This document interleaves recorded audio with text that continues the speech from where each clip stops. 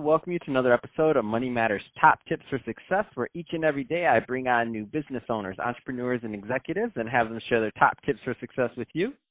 My name is Adam Torres. You can follow me on Instagram at AskAdamTorres to keep up with my book releases, book tour schedule, signings, all that other good stuff. Always love to connect with you there. And as always, if you'd like to apply to become a co-author of one of my upcoming books, just head on over to the website, moneymatterstoptips.com, and click on Become an Author to apply. All right.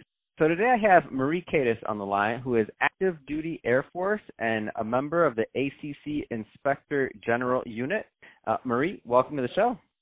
Thank you. Thank you so much for having me.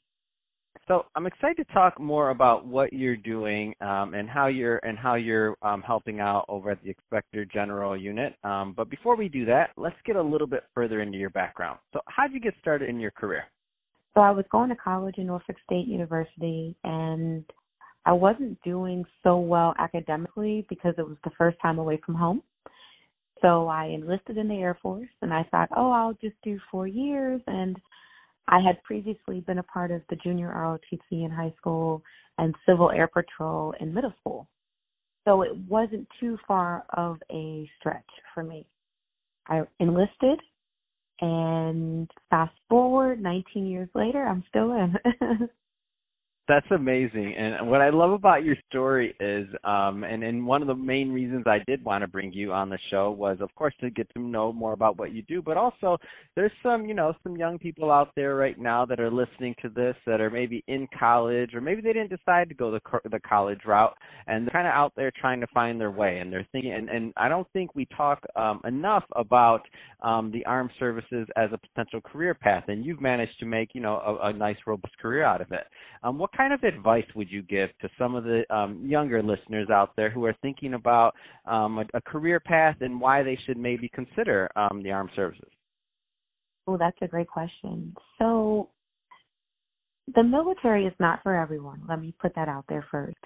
There is a sacrifice. There's selflessness that needs to be given. There's a certain creed, some core values that have to be displayed at all times, even when you don't feel like it. And I think because of that, it makes us a little bit separated from the average person.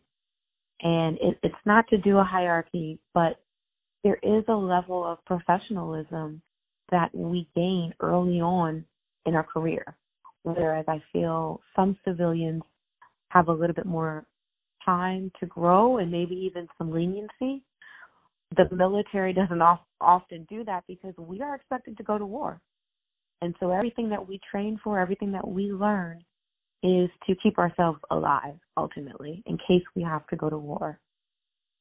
So a new person thinking about a career change, if you're looking for structure, if you are looking for stability, if you are looking to travel the world, if you're looking to grow up, if you're looking to not be complacent, maybe even have a steady paycheck with some really significant rental, then the military should be an option for you. Consider it and look into it. Talk to your local recruiter and find out more. No, that's great. I love it. And thank you for that insight.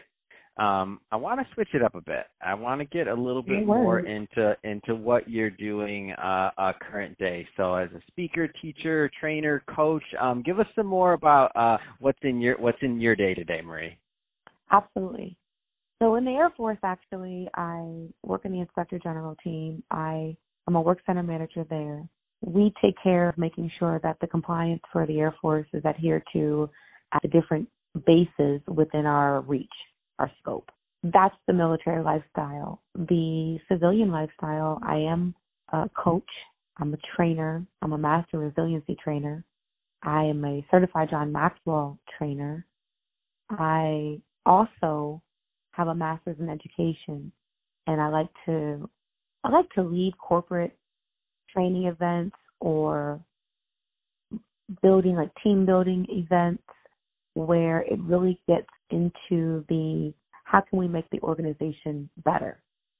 I enjoy that, and I'm even interested in pursuing a doctorate, maybe in industrial organizational psychology, if that truly aligns with what I want to do. So that's what I do on the civilian side, and I've been mostly doing that overseas because I've been overseas for so long. And being back in America, I'm just trying to get my footing and really branch out now. Can you tell me a little bit more about what being a master resiliency trainer is? Because I don't know that term. I mean, I've heard of trainers, coaches. What's a master resiliency trainer? Great question. So a master resiliency trainer it's actually a civilian company that started it. It was half health and half science, I believe.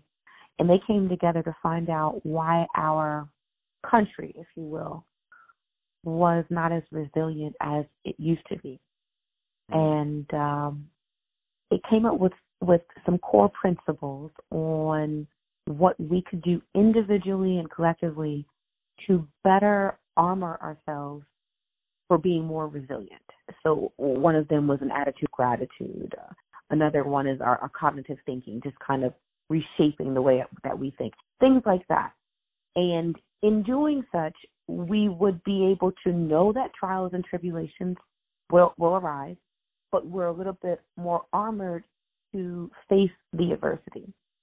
And I think initially the intent was because suicide was so high, depression was at an all-time high, and panic attack and anxiety, all these things that were increasingly growing, they were trying to find a fix for. And so they came out with this program, and I became a resiliency trainer. They offered it to the Air Force, although it was a civilian thing. And eventually they allowed so many people, after so many years, after teaching so many modules and sessions, they allowed so many people to become master resiliency trainers. And that's what I am. And I go out and I try to give this teaching so that we can better equip all of our people, young and old people, to understand that no one is immune to trials and tribulations, nobody. But how we face it, how we perceive it, how we deal with it is everything. And giving them some tips on how to deal with it, some practical and tangible exercises to utilize so that they can persevere, and really just making sure that we do our due diligence as trainers to inform the masses. That's awesome.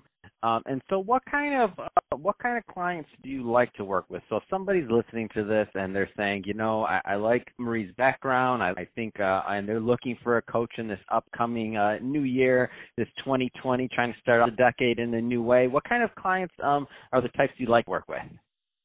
Oh, I like to work with all. I like to work with non-believers and believers. I like to work with military and Christians. I like to work with the young, the ones that need motivation, the old that have been through a few things, and the defeated. I really don't have a favorite kind of audience, to be honest with you. I do not feel like this is a topic that is created just for this group. I like it. And because, you know what I mean? No, absolutely. I like it. And so, Marie, if somebody is listening to this and they do want to follow up to learn more about your coaching or your speaking or anything else, what's the best way for them to do that? Sure. And CST, whatever you need, coaching, speaking, teaching, WINCST. That's on Instagram. And then my Facebook is BADU, Badu. Fantastic. Well, Marie, really appreciate you coming on the show today and sharing more about your background and all the great work you're doing, both in the Air Force and also in your coaching career. And to the audience, as always, thank you for tuning in. Hope you got a lot of value out of this. If you did, don't forget to subscribe to the podcast, leave me a review, do all those great things we do to support our podcasters. I really do appreciate it. And Marie, thank you again for coming on the show.